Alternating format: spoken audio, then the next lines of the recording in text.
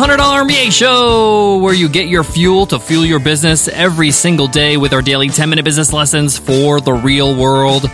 I'm your host, your coach, your teacher, Omar Zenhom. I'm also the co-founder of the $100 MBA, a complete business training and community online over at 100mba.net. And today's episode is a must-read episode. On our must-read episodes, I share with you a book that I've read that has greatly influenced me as an entrepreneur.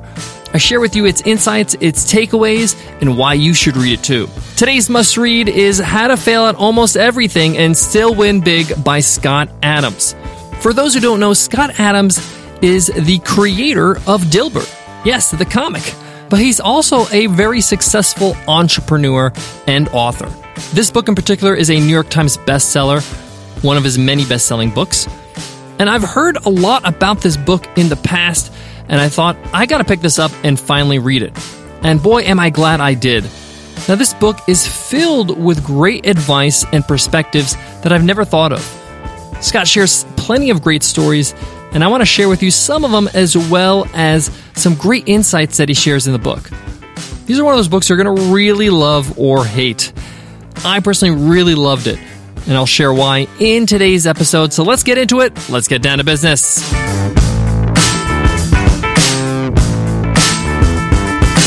Today's episode of the $100 MBA Show is supported by Earth Class Mail. If you run a business, you need a business address. But it doesn't mean you need to open up a business office. You can work from home, and Earth Class Mail can hook you up with a business address and scan all your mail and upload it to your account in the cloud so you can check all your physical mail anytime, anywhere. I love it, I love it, I love it, and we use Earth Class Mail because we love it so much. And Earth Class Mail wants to hook you up with a free month to get started. Just go to earthclassmail.com/MBA month. Again, it's earthclassmail.com/MBA month. Use coupon code MBA month. How to Fail Almost Everything and Still Win Big by Scott Adams is a very unique book. It was published back in 2013, and it's got 38-odd chapters, I would say medium-sized chapters, on several different topics. He also walks you through pretty much his life story as you go through each chapter and cover different topics. I want to start off by saying that this book is very opinionated, and he's very, very upfront about that. And what I mean by that is that he flat out says he's not a psychologist. He doesn't have a lot of data or research behind his opinions. He's just sharing with you what has worked in his life, in his career. But he feels very strongly about these things. And he reiterates this over and over and even makes fun of himself and says, hey, I can understand if you don't want to take advice from a cartoonist. But a lot of what he says makes total sense. And I want to share with you some of the things that really has resonated with me in this book. The first thing is his whole story of becoming the creator of Dilbert and that journey of becoming a very, very successful cartoonist. He admits himself he's not a great artist. He's a good artist, but he's a pretty decent writer and is able to communicate a lot in very little. And that's what Dilbert's all about. It's just one frame with a few words under the comic. So that's very hard to do. So I highly respect his expertise. And that skill really is shown in the book, the writing of the book, because he's very concise and he's also very direct. And for me, I like that style. I like people that just go straight to the point, and there's no time wasted in the book. Everything has a purpose. Everything fits in perfectly. I don't feel like he's waffling or belaboring a point. So it's an enjoyable book to consume. Now, the first takeaway that I thought was very interesting is his perspective on goals. He flat out states that goals are for losers. He believes in systems. Now, you might be thinking, what's the difference? Well, the simple example he gives in the book is a goal could be like, I want to lose 10 pounds. And he thinks that's the wrong way to approach life. Instead, what you should say, or you should do, is have a system. A system like, I will do physical exercise every day of my life. That's a system that instills that health is a priority in my life and that exercise is going to be a big part of it. It's not about the 10 pounds. It's about being healthy and making it a priority. There's a big difference when you look at that perspective. He gives other examples and a really convincing argument about how setting goals might be a waste of time. Now, I'm not totally sold, but I learned a lot by seeing this different perspective. And I highly recommend you pick up the book so you can see what I'm talking about and you can make a judgment for yourself. Now, surprisingly, this book talks a lot about health. I know it's a business book or a personal development book, and he flat out states again, I'm not a health expert, consult your doctor, but this is what worked for me. And he explains how health is so important in any successful person. Getting enough sleep, getting enough exercise, and having the right nutrition.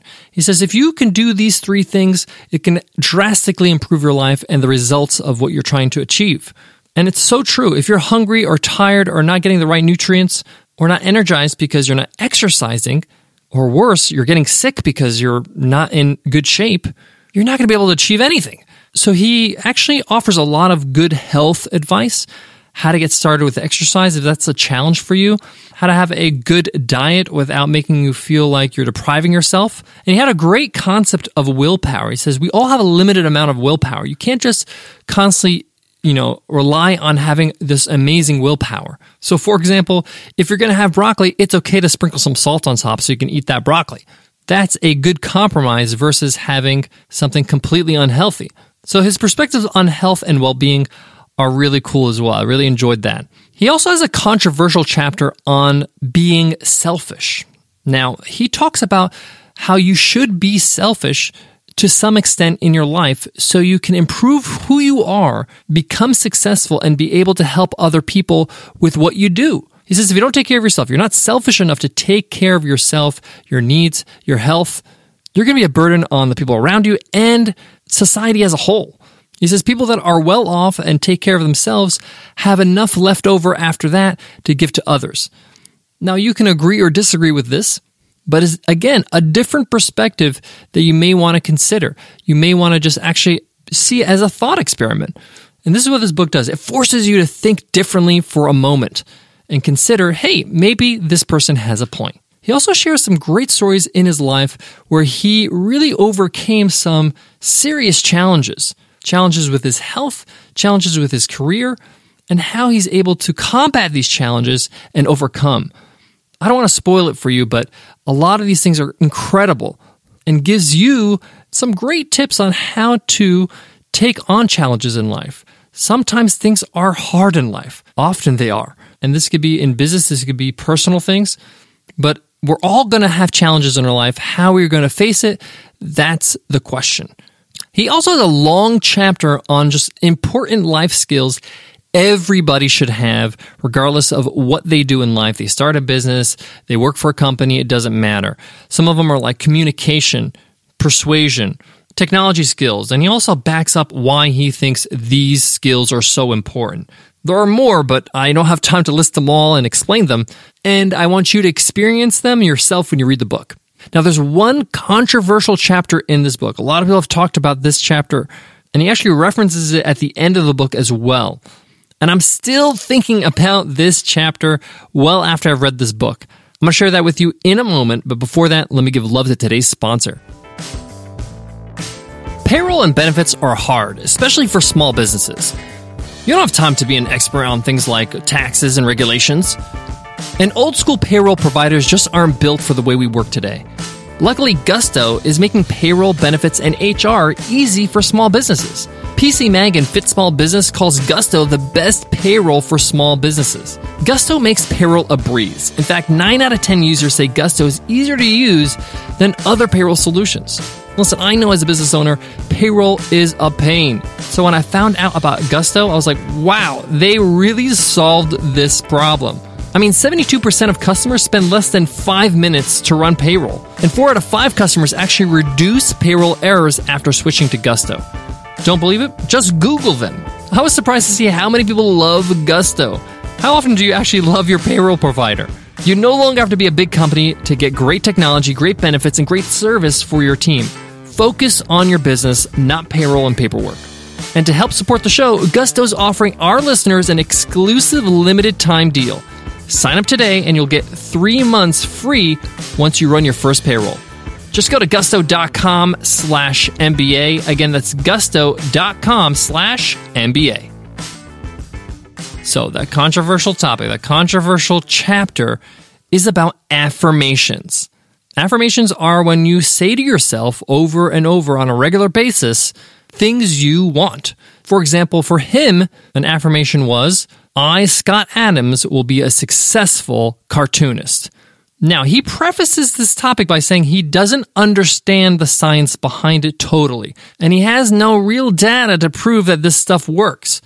But all he knows is that when he does his affirmations, these things come true. Now, he does say, of course, there's hard work involved, but he works hard on other things and doesn't do affirmations for, and they don't work out. He's actually done his own research and split tested doing affirmations and not doing affirmations. Now, his theories on why they work are pretty good, actually. He says when you focus on something, when it's in front of your mind and you're constantly reminding yourself of it, your mind starts accepting the fact that this is a reality. This can happen or will happen. Now, personally, I believe it's very hard for you to do something if your mind doesn't believe it's a possibility, if you can't imagine yourself doing it.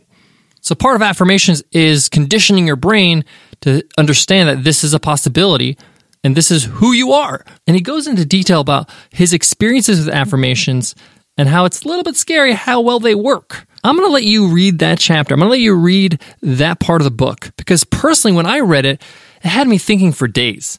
And I had a discussion with Nicole and said, what do you think about this? This is what he discusses in the book. And I'm an open-minded person. I like to open up my mind to new ideas before I just reject them on the surface. So I encourage you to pick up the book, How to Fail at Almost Everything and Still Win Big by Scott Adams. Fantastic author. I picked it up on Audible actually as an audiobook. Great narrator. You can pick up 2 free books with Audible with our promo code. Just go to audible.com/MBA. And it was a super, super easy listen as I was going through the day. Thank you so much for listening to the $100 MBA Show. That wraps up today's lesson. But before I go, I want to leave you with this. I love books that challenge the way I think. It broadens your perspective. It broadens your mind and opens you up to new ideas. A narrow thinker will never make a great entrepreneur. Entrepreneurs are innovators. They're open to crazy and wild ideas. They say yes and they're open to new perspectives. So I highly recommend picking up this book just as a thought experiment, as an experiment to being open. And you'll love it. He's funny. He's a great writer, and it's an enjoyable read. All right. Thank you so much for listening to the $100 MBA Show. I'll check you in tomorrow's episode. Until then, take care.